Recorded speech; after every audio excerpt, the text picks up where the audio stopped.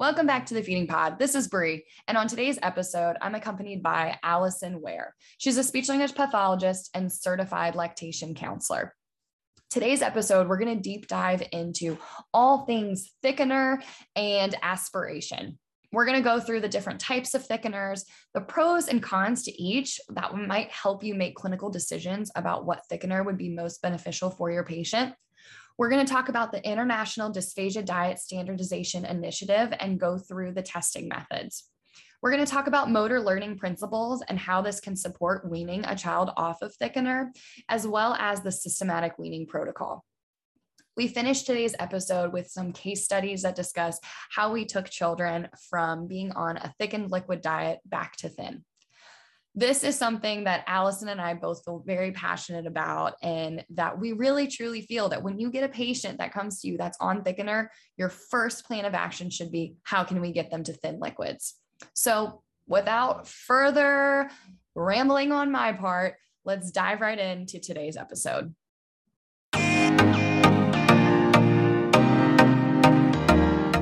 Welcome to the Feeding Pod. I'm Bri, your co-host. I'm a speech language pathologist and certified lactation counselor. I work with infants and medically complex patients with PFDs in the home and outpatient settings. I enjoy building relationships with families, and I'm a firm believer in providing interdisciplinary care. I also love providing mentorship and support to upcoming and new clinicians on pediatric feeding disorders. You can find more about me on my Instagram at Pediatric Feeding SLP or on my website, pediatricslplibrary.com. And I'm Olivia, co-host, registered dietitian, nutritionist, and certified lactation counselor. I work in a pediatric clinic where I get to divide my time between working as a CLC and an RDN for infants and children.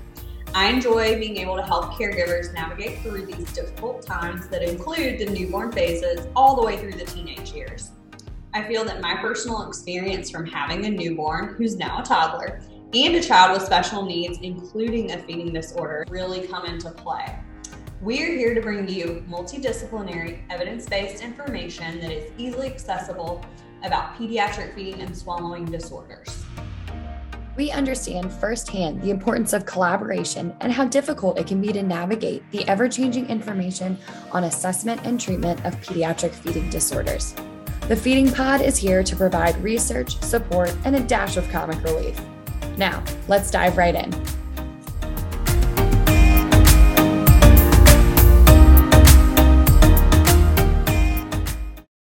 Disclaimer: all statements and opinions expressed in this episode do not reflect on the organizations associated with the speakers and are their own opinions solely. This is intended to be educational in nature and does not replace the consultation, diagnosis, and/or medical treatment from a qualified healthcare provider.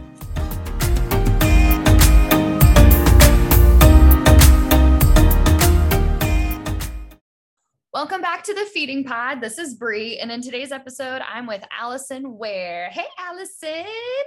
Hello, hello. Why don't you give just like a really brief intro of who you are? Yeah, my name's Alyson. I live in Austin, Texas. I work in early intervention, so birth to 3. I am a certified lactation counselor, which is recent and very exciting. Yay. And I love all things pediatric feeding and swallowing, as you know.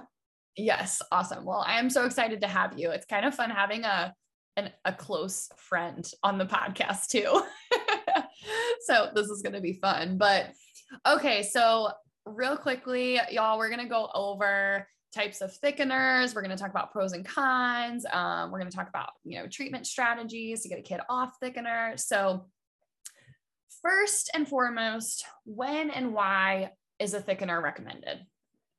Yeah, so usually a thickener is recommended post-swallow study.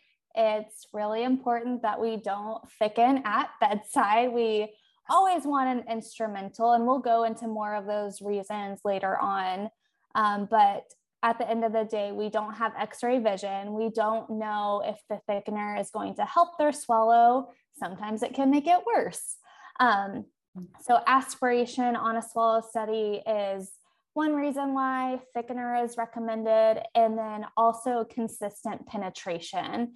And I feel like this is one way where the adult population and peds population is very different, because in the adult population, you really see SLPs advocating for a least restrictive diet, even if they're penetrating on, every single swallow, the aging swallow, the physiology changes over time.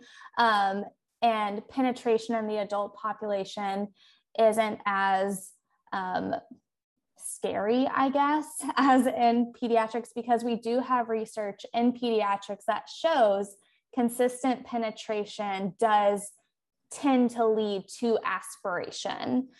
So my hospital in my area uses the guiding principle: if there's penetration on over 20% of swallows, then they do see if thickener is helpful for the swallow. Again, it's not always helpful, but that is one of the things that they will trial. I don't know, Bri, in your area, what is the trend there? Yeah, they follow very similarly. So if a child has more than 20% of what they usually on the report says deep penetrations, then they will go ahead and say, okay, let's try the liquid at a thicker level and see if that. So if they, thicken and they're like, okay, at this level, the child didn't have any episodes of penetration, they're going to want to start them there, especially if this child has a history of respiratory stuff going on. Definitely. And then the only time I see thickener sometimes recommended without imaging is if there is significant reflux. So if this babe is vomiting after every single bottle, they've tried reflux meds, they've tried positioning, and nothing is working. Sometimes I have seen the GI doctor or dietitian. We here have a GI team. So there's a dietitian, GI doc, and SLP all together making decisions. So I have had sometimes where they'll recommend a thickener just to see if it resolves the reflux. And then they don't do an instrumental for that. I do think that can get a little bit murky, because sometimes if we are in a GI clinic, we most likely have a G tube, and sometimes we have a G tube because we're aspirating. And again, we don't know if the thickened liquid is going to make that aspiration worse. Maybe it'll improve it. And we don't want them aspirating the thickener. Mm-hmm. I think too, with the, thickener for reflux, and, the research shows us that it can very well be beneficial, but I think sometimes for us as SLPs, we're like, seriously, what about we think about motor learning principles and what, the child, are they going to now compensate their swallow? What if we go back to thins? What's going to happen in that realm? And so I think, that's where it's important to work as a team as well, because sometimes it'll be maybe not the whole feet is thickened, or not every single feet is thickened. So the child's still getting that thin practice. So they're not losing the skill. Yeah, you just read my mind. That's one of the things that I was going to say as well. There was something else I wanted to mention, but now I lost my train of thought, but maybe it'll come back. Reflux. Okay.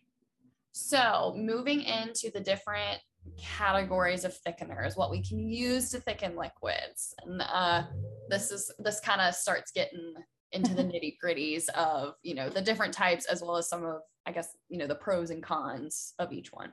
Yes. And we should probably mention, we have no affiliation with any of the brands that we're going to mention. We did kind of pick a few that are most commonly seen in the pediatric world, but there are other thickeners outside of the ones that we're going to talk about today. We kind of pulled it into categories, and we will list some brand names, but there are others that fall into that same category. Yeah, more so category is what the thickener's main ingredient is what we're thinking about. Right. All right. So our first thickener, which is most common, especially in our infant population, are cereals, so rice and oatmeal. The reason why these are so popular is because they're really, really affordable and easily accessible. So you can go to the grocery store and pick up, Gerber oatmeal or Gerber rice or, beech nut or, there's a million brands that you'll find in the baby food aisle. So I find that this is usually the first line of defense because people are able to get it. It should be noted that thickener in general is sometimes not covered by insurance, and that can get really costly very quickly. So if a child can use cereal, then that's what I find to be recommended. Another benefit of cereal is there's no age restriction. So as we talk about some of the other thickeners, they do have age restrictions, and cereals sometimes do cause constipation. So that can be a con for some kids who have really, really runny loose stools. This could kind of be a pro because it might thicken up their bowels a little bit. But for kids who already may have trouble with emptying or, slow motility, this may be a major con for those kiddos because then they may not take in as much orally if we're constipated. We know that usually when kids are constipated, we become a little more picky and take in less volume because they're uncomfortable. Another con is that it can create an inconsistent mixture. So anecdotally in my practice, I found that flow testing can be really challenging due to the syringe clogging. So we'll be like 5 mLs into the IDDSI flow test, and then the syringe will clog. And it's like, oh, dang it. So we have to do it over and over and over again until we get a full 10 mLs through the syringe. Bri, have you noticed that in your practice as well? I do. I find that, while it can be beneficial in terms of like affordability and accessibility, and a lot of times parents like to think of it as like the more natural option a lot of the time, that I find if, we have a child that is like at super high risk for aspiration pneumonia, especially, or they have, a history of it, it can be challenging to make sure that they are consistently getting the thickness that they need to, because we just are unable to test it as accurately as I would like. Yeah, for sure. And I find here too with scoops, like scoops can really vary by caregiver. So maybe mom does a really, really packed scoop, but then maybe dad's scoop is a little more loose. And even though it doesn't seem like a big difference, it can cause a really big change in the consistency. So that's just something to be really mindful of, is how are we measuring it to where it can be really consistent across caregivers who are preparing bottles. Another con of cereal is it can't thicken breast milk.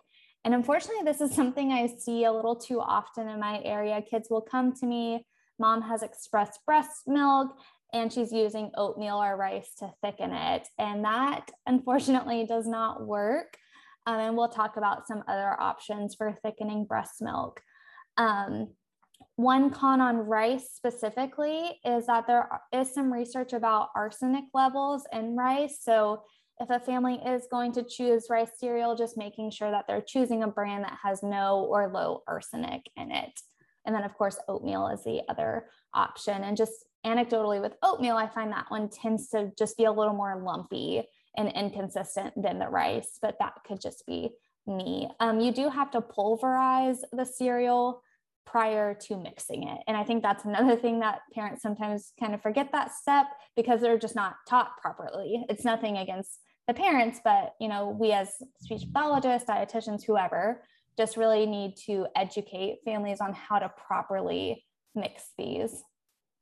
I agree. I think too, one that would be a little bit of a con, especially if you have a child that's over 12 months, would be that you're not using this with water or juice and it's milk and formula. Yes. So there's that limitation to it as well. Yeah, for sure. So if at 12 months, like you said, when they're transitioning, if they become interested in apple juice, we can't just thicken the formula and milk. We need to find a way to also thicken the apple juice. And this is another thing that I see sometimes in practice is parents are told, okay, whenever you give them formula, thicken it with, thicken it with oatmeal, thicken it with rice. And so they're like, okay, they're diligent about thickening that formula every single bottle. And I'm like, okay, what other liquids are they drinking? Oh, like they love Gatorade, or they love water, or they love apple juice. I'm like, what are you using to thicken? And they're like, no, I was told I only had to thicken the formula. So I think this is another one where we just really have to be good about educating when recommending thickener. It is all liquids. And I think a lot of that falls like not to the fault of the SLP that did the swallow study, but it's just that lack of education. The parents aren't sure what's going on. They have to quickly move the patient on, go to the next swallow study. You know, there's a lot of factors. And so that's why I feel like for the SLPs like us who are in home or in the community or outpatient setting that then get this child, that's always why I preach. Like the first thing I do is I'm like, what are you thickening? How are you thickening? Show me how you do it. And like provide that education first, because it may not be what it's actually supposed to be. For sure. And I don't think it's like you said, the modified SLP or fees, whatever study was done, not educating. I think those appointments can be really overwhelming and sometimes, to be honest, traumatic for families, because if a child is having trouble participating, you know, they're upset, you know, that environment is not the most natural one. And so I feel like a lot of times when my families go in, they're looking for pass fail. Like we're not really in that moment hearing anything else. We want to know if our child has quote unquote passed the test. And we know that swallow studies are not pass fail. It is an assessment of physiology, but parents, in my experience, see it as a pass fail. And that's what they're, you know, wanting to hear in that moment. And so you're right. I do think it is the community SLP's job. And, you know, the burden is on us to really sit down the family and walk through step by step what happened, what the recommendations were, you know, maybe when we're in a better, less stressful headspace. And so requesting that swallow study report is really critical. And, you know, establishing good relationships with your hospital SLPs, in my opinion, is a must if you're going to be seeing kids with feeding and swallowing difficulties. I agree. Because if you have a parent that went in for a swallow study and they get a report that isn't what they were hoping to hear or that they wanted to hear, we can't expect them to be a good historian of what they just learned. Like it's just, we cannot expect them to bring any of that information back because they've just been through something that's probably very difficult, especially if this, you know, on top of, is this their first swallow study ever and their child was eating and then now they aren't allowed to have anything except pudding, or, you know, it just, I think that, we have to keep that in mind for sure. So, okay. Yeah, we can't expect it and we shouldn't expect it. We're the medical professional. We should be the one getting the medical records and not just taking whatever a parent reports, because it's not their burden to have to tell us every single thing that's gone on with their child. And some of these kids have really complex medical histories. So it's our job to seek that information. Agreed. Okay. Moving into the next category. Yes. Xanthan gum. So the most common one you'll see, in my opinion, in my experience, is Simply Thick. Bri's nodding her head, so I guess her too. Yeah, very, very common. Yeah. There's some pros to Simply Thick. So it's super versatile. So you can do carbonated beverages, cold beverages, hot beverages.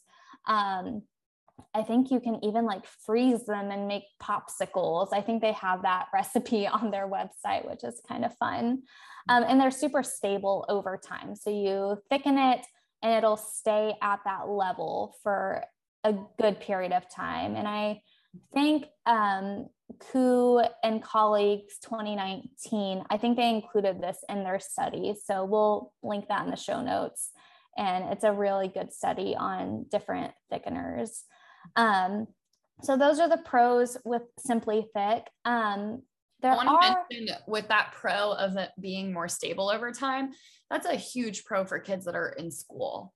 That like the parents don't have to feel that the teachers or aides or whoever has to thicken their liquids. They can kind of pre-mix and then send it with them. And another pro that I find with Simply Thick is the directions are so easy, especially if you get the pre-measured out packets. It is literally dump it in there, stir it around, and let it sit for a couple minutes. So it is pretty much foolproof, even if you do have to trust another daycare provider, whoever, to do it if needed.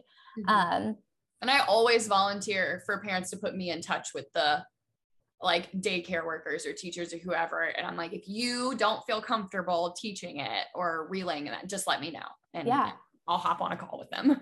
For sure. Yeah. That's been one of the best parts about finally going back to in-person services is we're able to go into daycares and kind of lift some of that burden off of the parents. Cause I had a lot of parents, pre-thickening stuff for their whole day. Cause they weren't sure if the daycare providers, would be trained in it. And so now I'm able to go and, I can check in, flow test, make sure it's, looking good, train them on how to flow test. So that's been beneficial for sure. Unfortunately though, with Simply Thick, I do not use this with my kids because there are some caveats with it.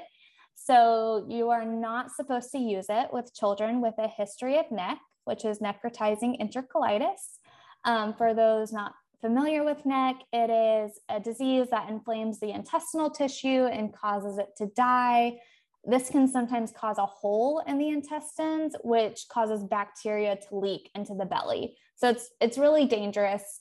And there has been some research to show a potential link between Simply Thick and the development of NEC. So of course, correlation does not equal causation, but there has been quite a bit of research looking into this, so much so that Simply Thick had to put some warnings on their product that just said, do not use with a child who has a history of NEC.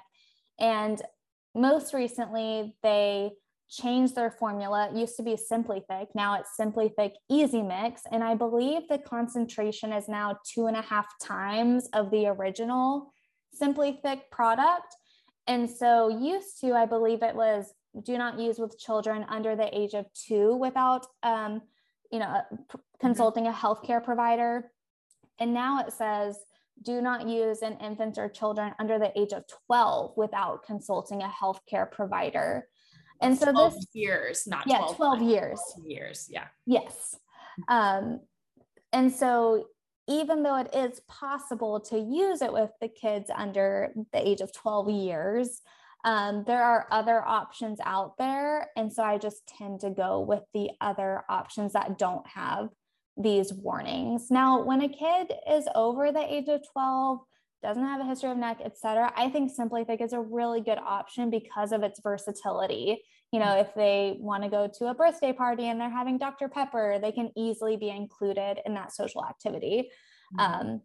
So definitely a great product for our older kids. Yeah. And I agree. If a family comes in with a child who's on it that's under 12, then I'm usually going to ask about the history and stuff. Cause sometimes the provider not always the provider that made the recommendation, but sometimes they just go into the pharmacy and the pharmacy just gives it to them, then they're just not aware of what's going on. Or the pharmacy maybe isn't paying attention to the age of the child. Like that's just what they have on hand. And so they just give it. And so, providing that level of education too, of like, hey, maybe let's see if we have another option that we can go for. For sure. And just to go back to that WHO article that I mentioned earlier, I would highly recommend looking at it because part of their study, they looked at the effect of stomach acid on the thickener. And one thing that they found was that Simply Thick has a tendency to precipitate, which is a chemistry term that just means it has a tendency to turn into solid.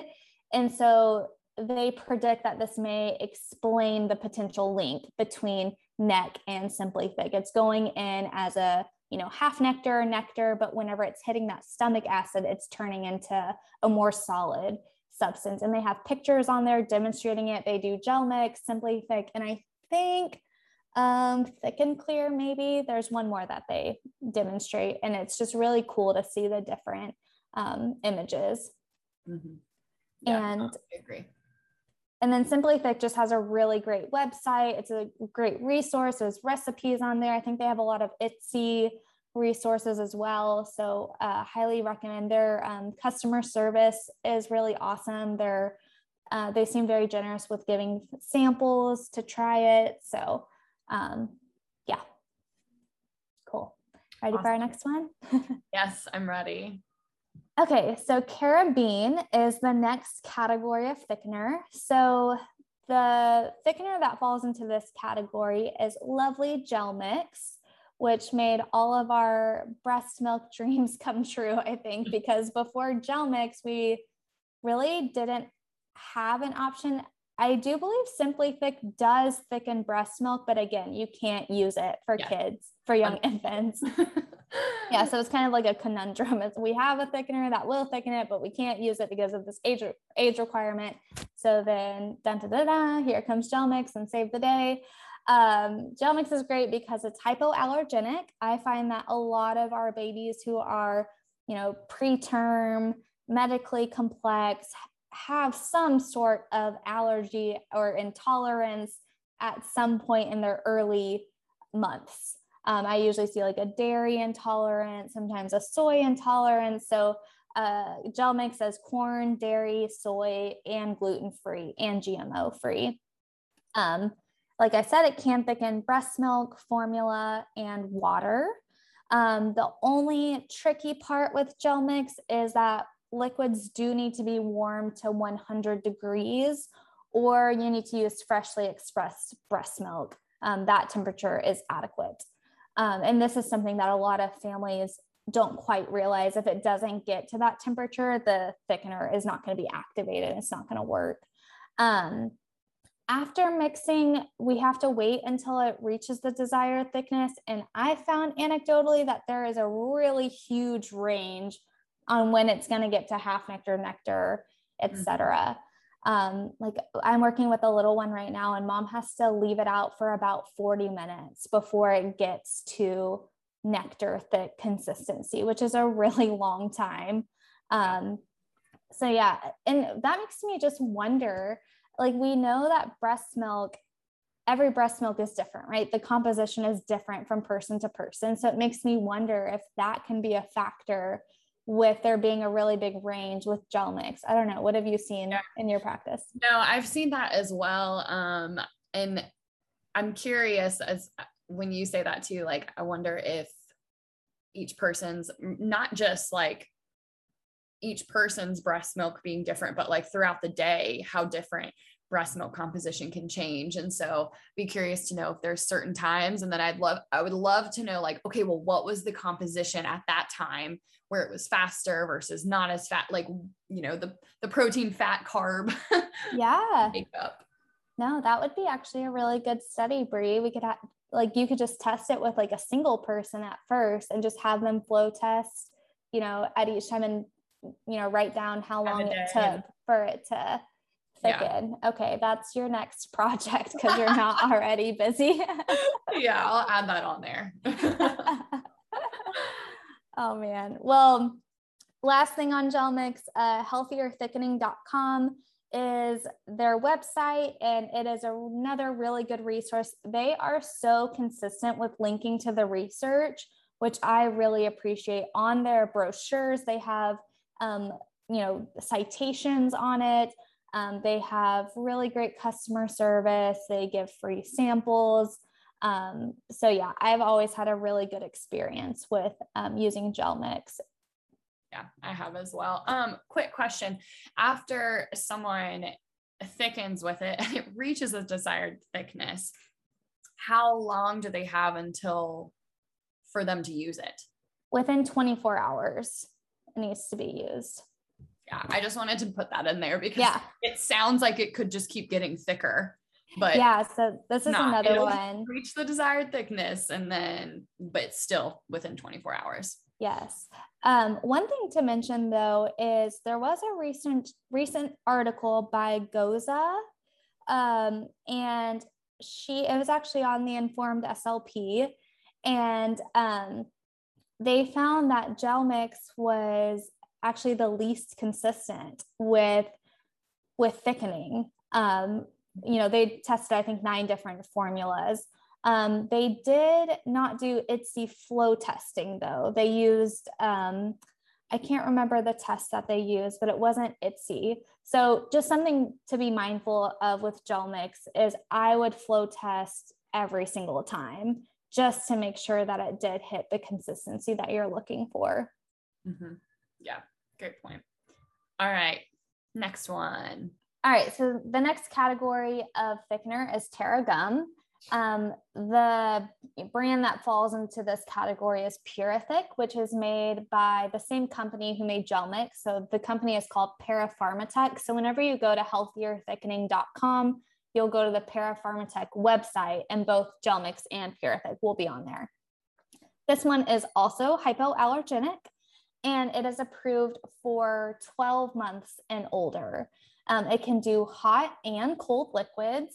So this would be a really good option for those where they're transitioning off formula or breast milk and they're wanting to introduce juice, or I guess juice and cold water. Yeah. So gel mix can do warm water if it's up to that 100 degrees. But yeah, if they want to do like cool water, I mean, we're in Texas, you're in South Carolina, we all like a cold glass of water.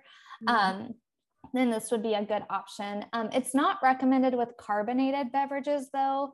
It will thicken it, but then the drink will lose the carbonation. So there's really no point. They do recommend using a blender bottle as well to mix it. So I do feel like this one requires a little bit more training. It's not as, in my experience, user friendly as Simply Thick, where you just dump in the packet, stir, let it sit for a couple minutes and go. But again, this is a great option for those little ones who are over a year and are transitioning to other liquids. Mm-hmm. I find this is often a good one when you have a child who maybe was using like the oatmeal or rice cereal to thicken, and then you want something else. Like sometimes I'll find that this is also one that's transitioned after 12 months when they're not using that anymore. For sure. Also going from gel mix to Purific, because their parents are used to using the powder. And so Purific is no different than what they've already been doing. Yeah, which is great too, that it's the same company. So you can kind of have the option of them. For sure. Okay. 2 left. All right. Cornstarch. So a common brand, there's a couple out there, but the most common one I think is Thicket. So Thicket thickens formula and other liquids regardless of temperature. It does not thicken breast milk. Thicket does rapidly increase in viscosity and then continues to thicken over time. So this is where you'll see on social media, like SLPs who work in the nursing home, and they dump over the cup of coffee and it stays in one spot because it's thickened so much where it's almost like solid. So that is a tricky thing with Thicket. It's approved for kids over 12 years, but with healthcare provider approval can be used in kids over 2 years if needed, but it absolutely cannot be used with kids under the age of 2. And so again, this is one where I'm like, we have Purific as an option, so I'm not going to jump to Thicket. That's not going to be my first line of defense. Another interesting thing to consider with cornstarch-based thickener is there's a really interesting article by Nativ Zeltzer. I hope I pronounced her name right. I always feel like I'm going to butcher it. In 2017. And as sad as this sounds, they made rabbits aspirate. So they did water, they did cornstarch, and then I believe they did xanthan gum. I think that was the other one they did. And so they made these rabbits aspirate, and then they killed them and dissected them to look at their lung health. And they found that, well, what was interesting for some of the rabbits, they didn't even have to kill them because they died when they aspirated the cornstarch thickener. And so as brutal and awful as that sounds, it does give us a lot of information about the potential impact that aspirating cornstarch thickener can have on your lungs. And so, especially for our kids who already have a complex respiratory history, I would absolutely not recommend a cornstarch based thickener. Really, I've never say never, but as of now, in my 5 years of practice, I have never recommended a cornstarch based thickener. I'm sure the day will come at some point when it is needed or recommended. But for the age group that I work in, it's just not the most appropriate. Bri, have you ever recommended a cornstarch? No, I've never recommended. I've also never had a kid come in on it, honestly. So no. Cool. All right. The last one. Yes, and I debated if we should even talk about this one because it is so controversial, but I think it's worth bringing up though, because it does happen. Yes, so. That's why I was like, okay, we'll just talk about it. And there are some very strong opinions from some pretty big systems out there that are using this. So I hope there's more research and information available soon, because I would love to know more. But right now there really isn't research. I dug through the research to find support for using purees as thickener, and there really is nothing that I found, and I looked pretty hard. No. So yeah, it's controversial in that nature that people are doing it, but we don't have research. And I think this is where that evidence-based triangle can sometimes get a little murky. How much weight do we put on clinical experience? If we have other evidence-based options like gel mix, like cereal, should we go for those? So it's just a conversation I think we need to be having as a field in general. But one time that I have seen purees be an option, and this is where that client or family perspective was included, of course, in that triangle. Triad. That's the word I was looking for. Oh man. So of course we always want to consider the family perspective. And I live in Austin, which is a pretty hippie town. And some of my families really want to go for natural options, which I totally get.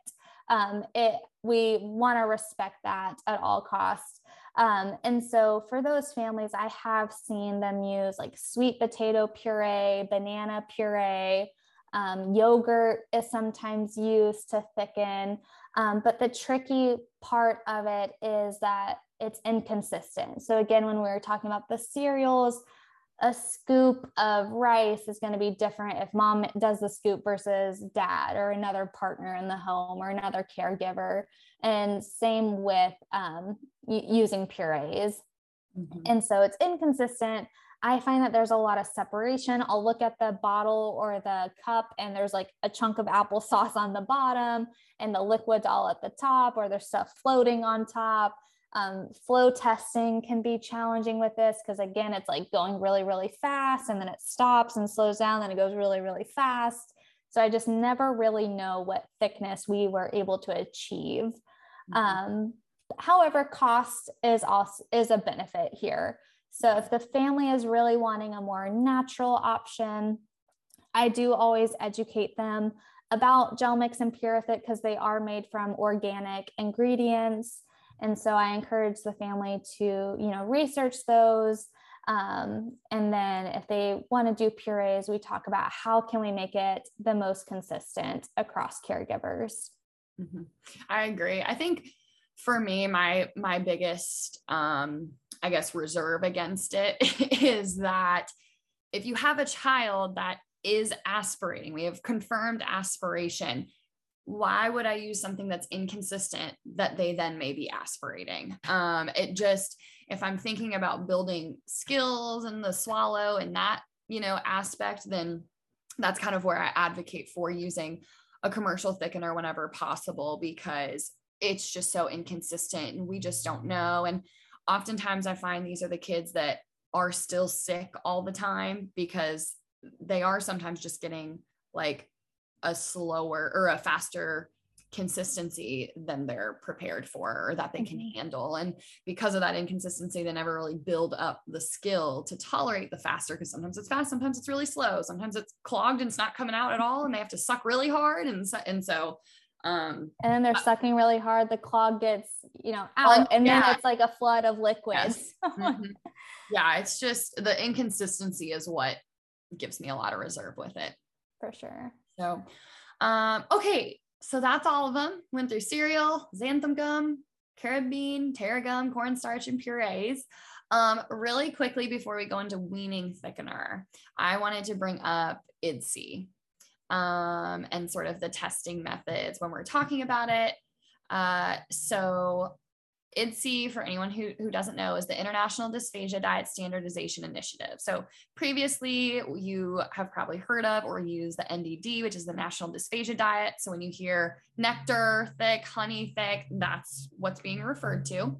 With IDDSI, they really separated it into 5 levels of thickness. When we're thinking about liquids, I'm not talking about the solid side, I'm just talking about the liquid side. So on the base level is thin, then we have slightly thick, mildly thick, moderately thick, and extremely thick. And we think about extremely thick, that's puree level of food. So way up there. So with IDDSI testing, Alyson, do you want to kind of talk about how we test these liquids? Sure. So with IDDSI, there is one syringe that is standardized for IDDSI use, which is the BD 10 milliliter. You can get them on Amazon. It comes you can get like $230. Like, yeah, I think it only comes in the pack of 1 or 200. It's 200 or you don't get any. Yeah, exactly. And I was like, can I just get one? Can I get like 10? No, not an option. No, it's all or none.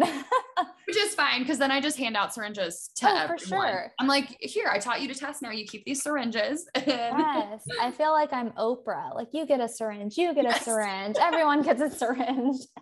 Yep. So you fill up your syringe to 10 milliliters and you hold it with the tip of your finger so it doesn't come out. You set a timer for 10 seconds. The second you press start, you release your finger, let it run for 10 seconds. The second the timer goes off, you plug the syringe back up with your fingertip, and then you count how many milliliters are in the syringe. So if there's nothing left in the syringe, that would be a level 0 or thin. If there's 1 to 4 milliliters in the syringe, that would be a level 1 or slightly thick. Or with the National Dysphagia Diet, that would be half nectar. And then if there's 4 to 8 milliliters left in the syringe, that would be a level 2 or mildly thick, which is commonly known as nectar. And then if there's 8 to 10 milliliters left in the syringe, that would be a level 3 or moderately thick, which would be honey. And then if nothing came out, that would be a level 4 or puree. Yeah. And IDDSI is a great resource because they have a lot of color coding with it. They have like tons and tons of handouts and videos and resources to give to families. And so I find this really helpful. And as we mentioned before, with the inconsistency of like what thickness they're supposed to be at, how is the family actually mixing it? This is something that immediately I introduced to the family.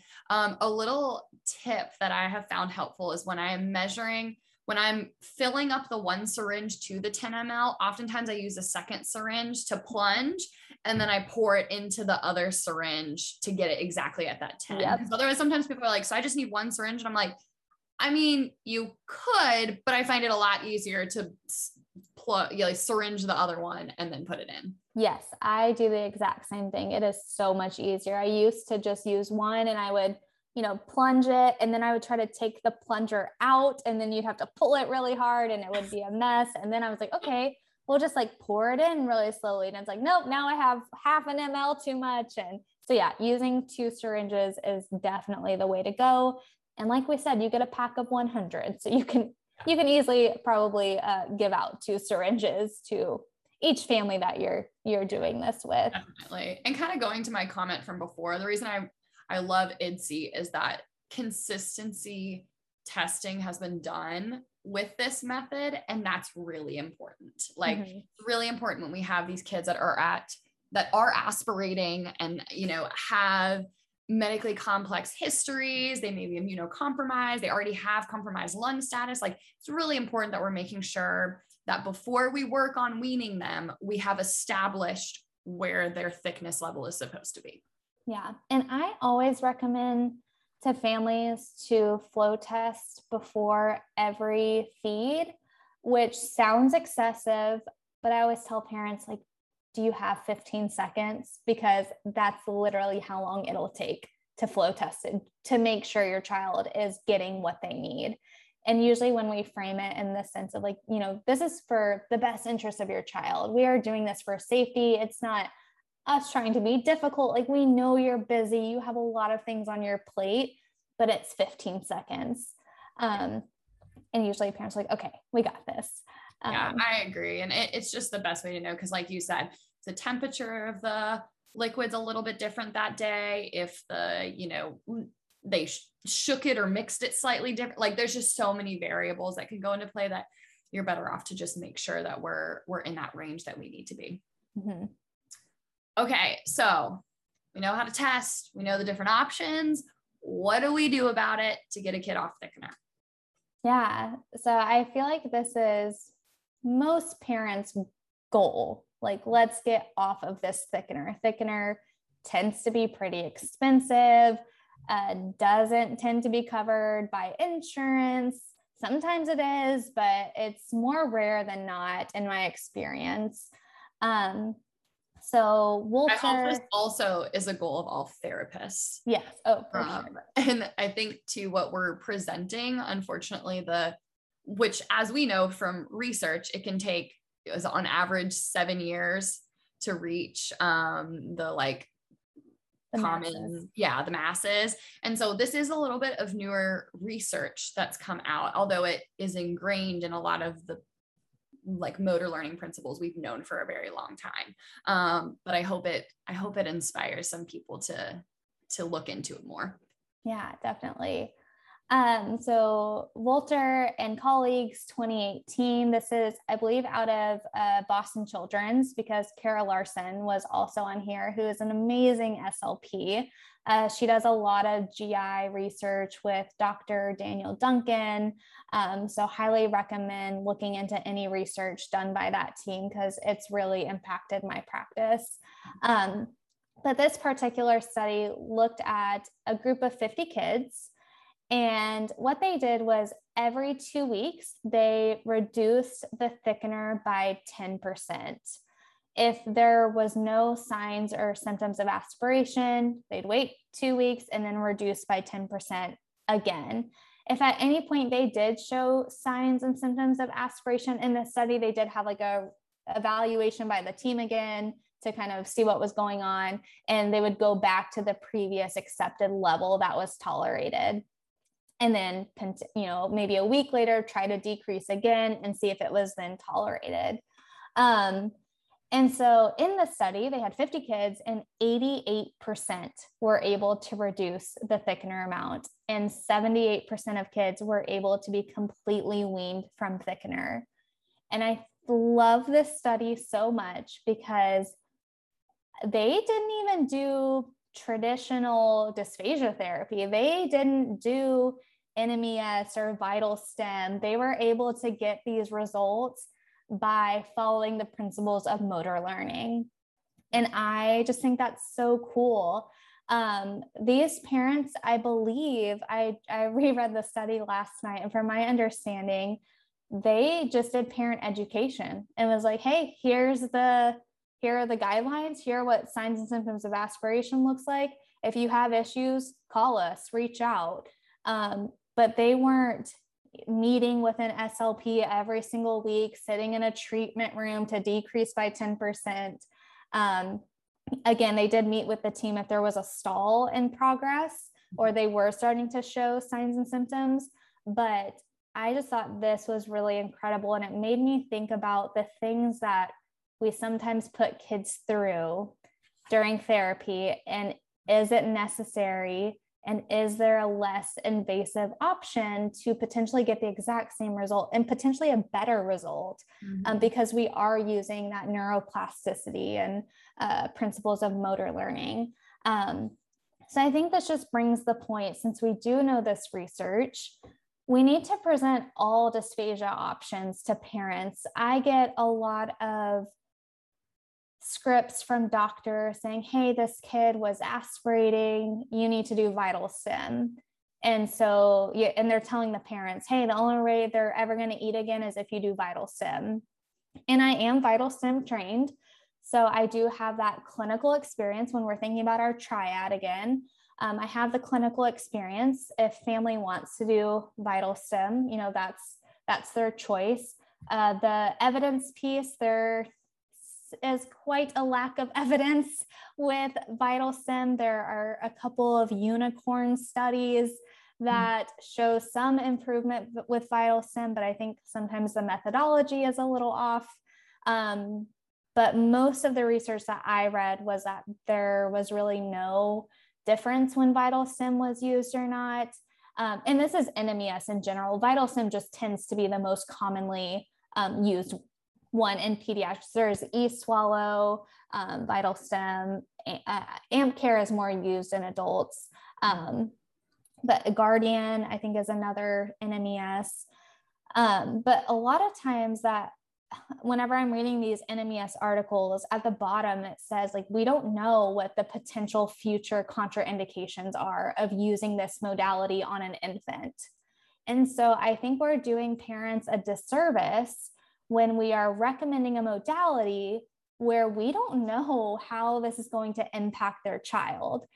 And so whenever I get these recommendations, or a parent comes up to me, hey, the doctor said we have to do NMES, I always first tell them, well, you don't have to do really anything. You have to keep your kids safe. You have to do X, Y, Z. But in terms of treatment options, you are the parent, you have the right to choose. And so I think that's where it's our job to take our clinical experience and say, and take the evidence and factor in the client perspectives and say, these are your options. These are the pros, these are the cons for both of them. And then allowing the parent to choose, because that's their right. Yep, I agree. And I think then going back to the physician with the research and saying, hey, maybe this is, because I think sometimes it's just like, it sounds like the new technology, the new thing we should be doing. It sounds great. Like, let's move forward with it. And maybe they've heard about it from someone else, but, then also just, pulling into the professional side, like, it is also our responsibility to then have that conversation of like, hey, I presented this to the family. This is the route we're going to be going. Like, I just wanted to share this with you and why these choices were made. Yeah. And I usually, when working with a medical team, we usually come to a compromise. So, okay, I'll give you 3 to 6 months to do your thickener wean if you think you can do it. And then in 3 to 6 months, if we don't see any progress, then we are going to try vital stim. And then at that point, I feel comfortable trying vital stim, because then my internal evidence has shown that the thickener wean did not work for this child. And so then we do have to go to plan B. And really, outside of the thickener wean and NMES, unless I'm missing something, there's really nothing else to really target the pharyngeal phase of the swallow. Yeah. When we think about those like exercises that are used with adults, and it's not really applicable to the pediatrics. Yeah. Unless they can cognitively follow directions, right? If you have a 7-year-old maybe who can follow directions, you can maybe teach them an effortful swallow or supraglottic swallow. But for our 2-year-olds, I like demonstrate an effortful swallow, and they would probably, like, I don't even know, growl at me or pretend they're a dinosaur. I don't know. But no, really though. I think the only other thing I would add, and this is something that I have taken this is an example of kind of integrating the parts of the evidence-based triangle of what evidence shows us, but is limited. And then taking my clinical experiences, sort of doing a modified Fraser free water protocol. So with the Fraser free water protocol, a lot is put on the adult in those situations, in those studies, to say, hey, make sure you're taking small sips, make sure you're using a skinny straw, make sure you're those sorts of things. But they're welcome to do water at any time, as long as they're implementing oral care. They're not doing it within 30 minutes after a meal. And so with pediatrics, again, they're not going to follow those directions and know to pace themselves and all of that. So I often will implement it in a modified way where, first of all, we want to make sure all of these kids have a good oral care routine. We want to make sure that that's being covered, because the pillars of aspiration pneumonia show us that that is one of the high indicators for risk of aspiration pneumonia.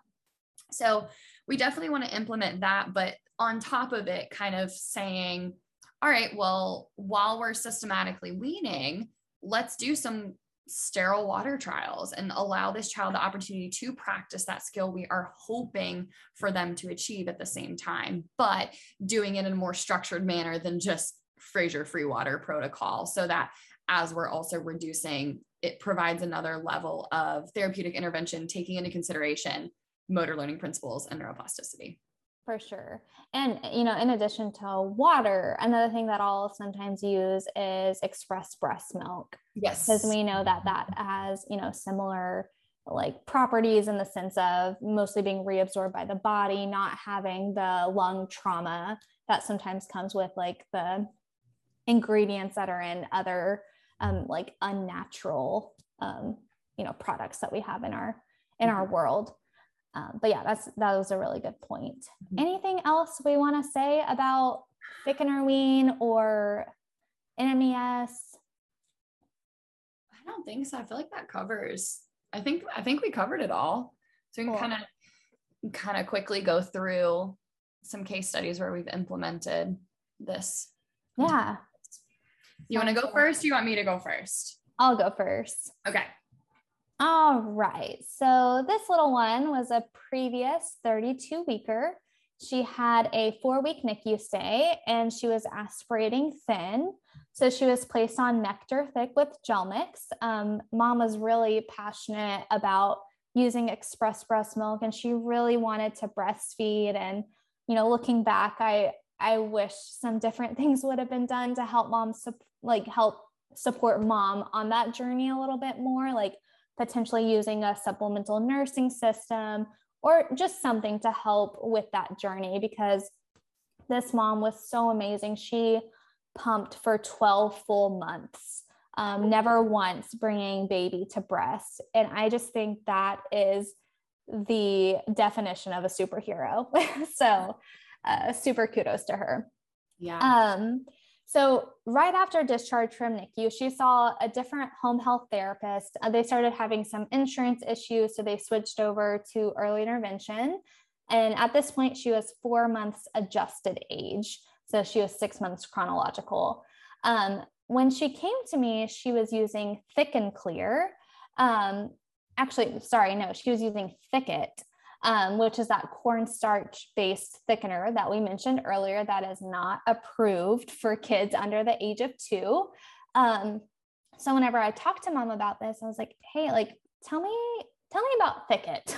What's the story behind Thicket? Because I had seen in her paperwork that they were prescribed gel mix. And she's like, we ran out of gel mix. I went to the pharmacist and this is what they gave me. And I was like, okay, well, just so you know, there are some contraindications with using Thicket with this age group. So, let's talk about getting back on gel mix. Are there any barriers to obtaining gel mix, et cetera? And she's like, our insurance is just really giving us a hard time getting gel mix, and, out of pocket paying for thickener for an infant who's using it all day, every day is a little pricey for us right now. I'm staying at home with her. We were in the middle of a pandemic. So there's just a lot of stress layered on. So I reached out to Dysphagia Outreach Project and I was able to get gel mix through them.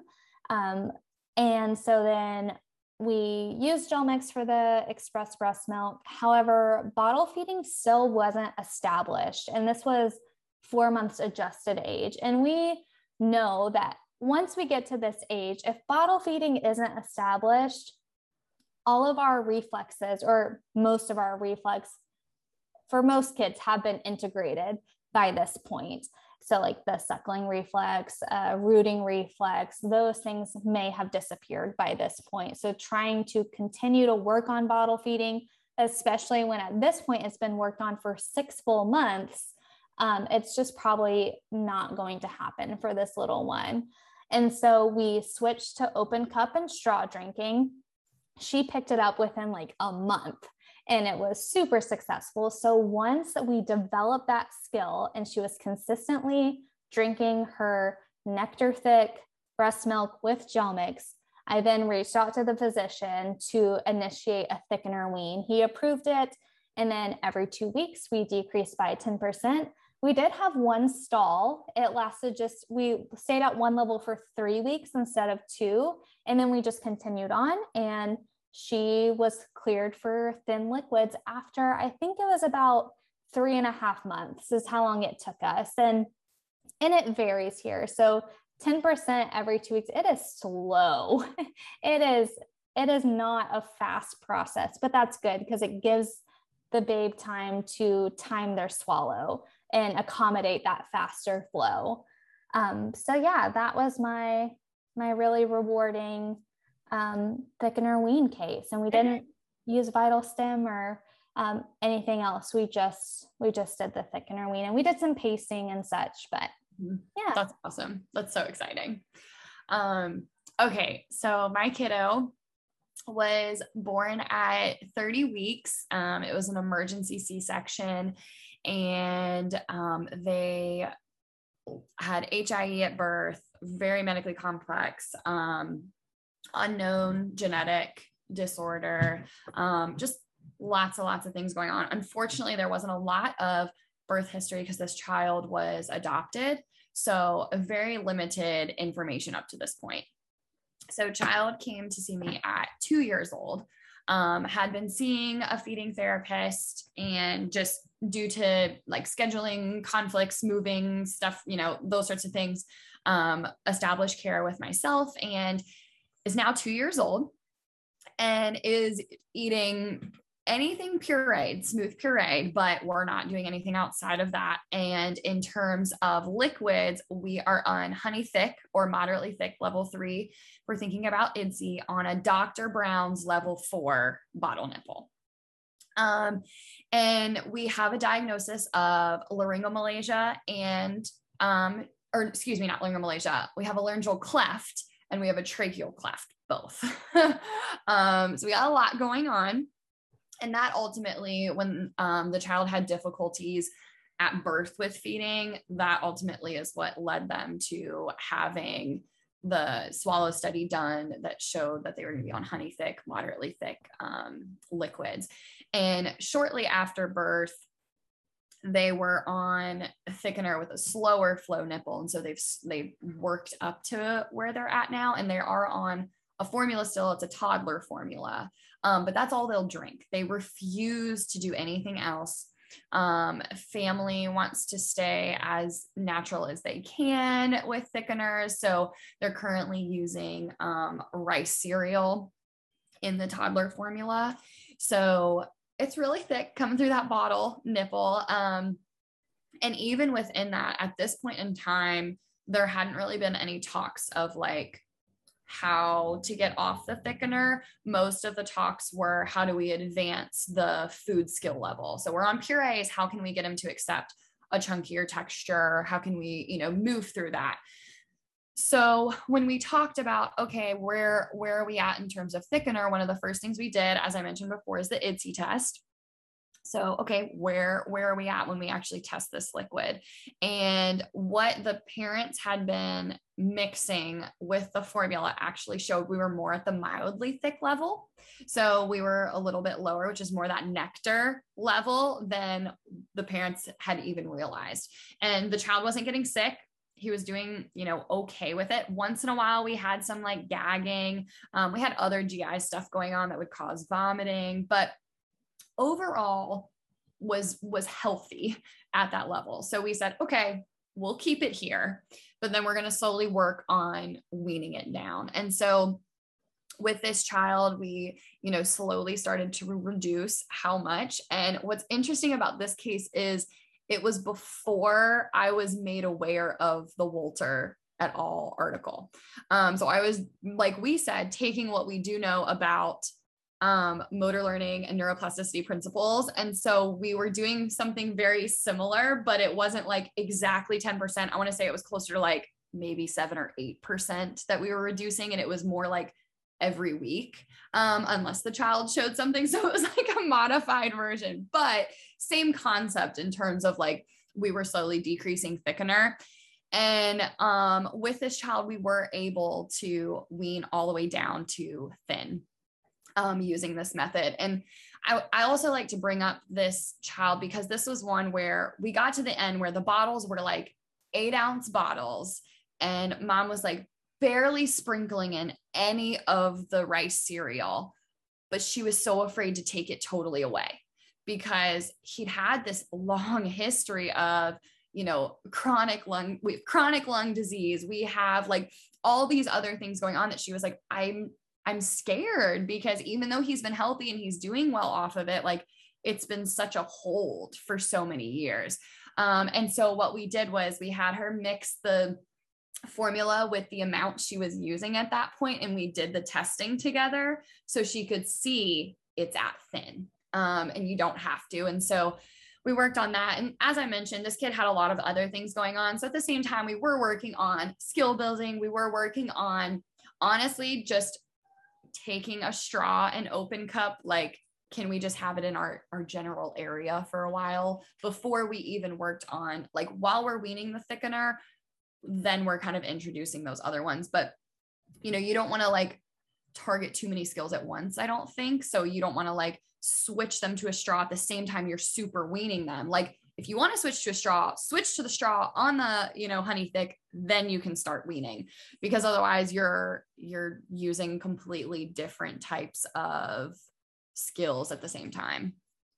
Yeah, for sure. One thing that I want to touch on that you mentioned that I really liked is you said you didn't have that article and you were doing the wean. And I think that's such a good example of, in pediatrics, we do have limited research. It's growing, but it's still limited.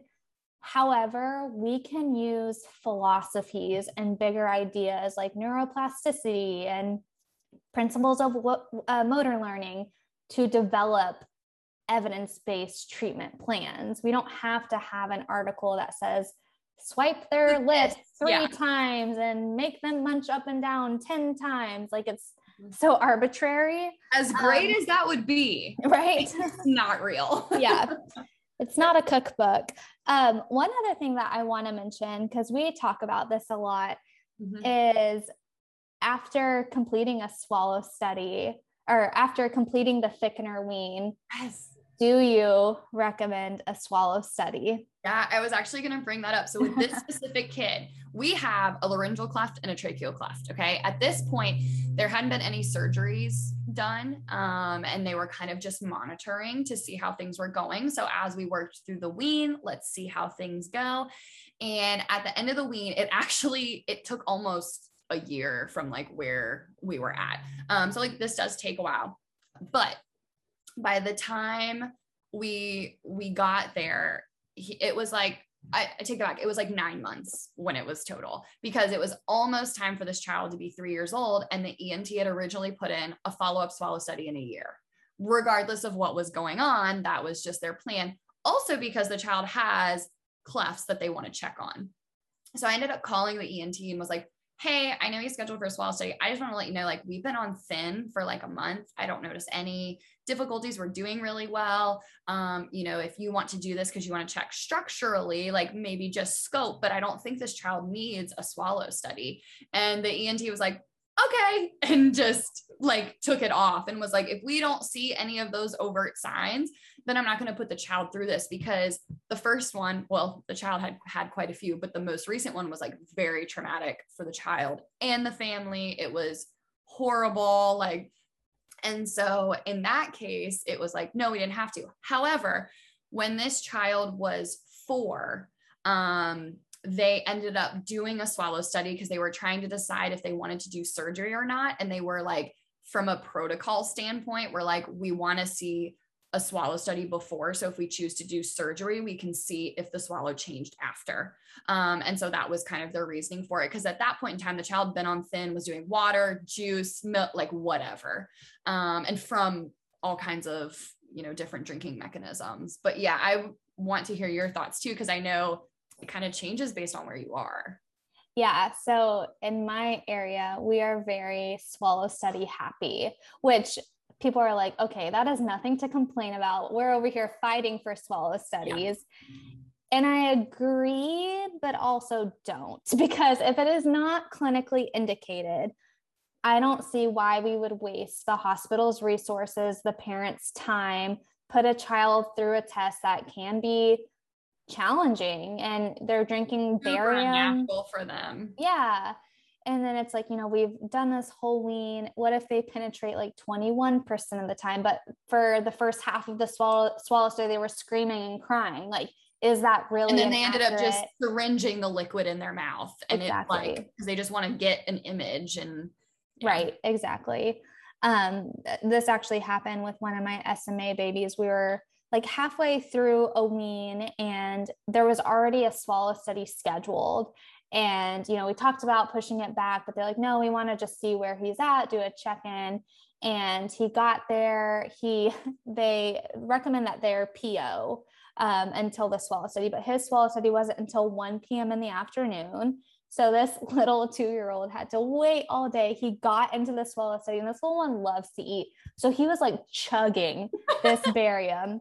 He actually did fine on thin, but he aspirated on half nectar and then aspirated on nectar, didn't aspirate on honey. So the recommendation was honey. And we had weaned him to about a half nectar level. We hadn't completed the wean fully. And mom was really, really distraught. He wasn't showing any overt signs, no respiratory anything.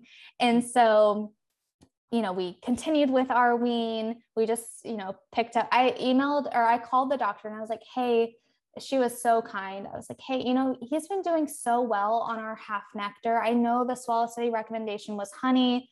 I will monitor him every week. I'll check in with mom every other day if you want me to, but can we still stick with half nectar and continue our wean? And luckily she was very trusting and supportive of that. And he got approved for a thin a month or so ago. And so I think that's just such a good picture of a swallow study is such a snapshot in time. And it's not necessarily representative of what they can do at home with their. I think that is very specific to pediatrics, but that's what we're trying, that's what we're talking about. And so in adults, it's totally different. I can control myself and go into the suite and get my swallow study done, but it's totally different for a child. Sometimes the parent's not allowed to be in there to feed them. It's very unnatural. And so the seating is the tumble form chair is, sometimes too big, sometimes a little too small. Mm-hmm. One time I had a mom and she was pregnant, so she couldn't be in the swallow study suite. And so there's just so many factors that go into swallow studies, and I'm all for a swallow study. I want to know what's going on too. However, I think we really have to do some critical thinking before just recommending them willy-nilly. Yeah, I agree.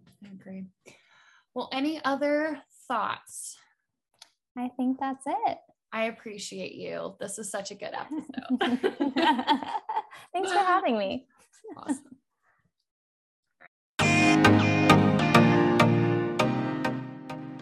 Thanks for tuning in on today's episode. We hope you'll continue to follow us along, as well as reach out and follow us on Instagram @thefeedingpod.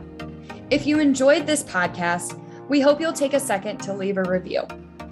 If you want to get ASHA CEUs for listening, plus more courses and resources, visit pediatricslplibrary.com. Wherever you are, whoever you are, we hope you have a great day.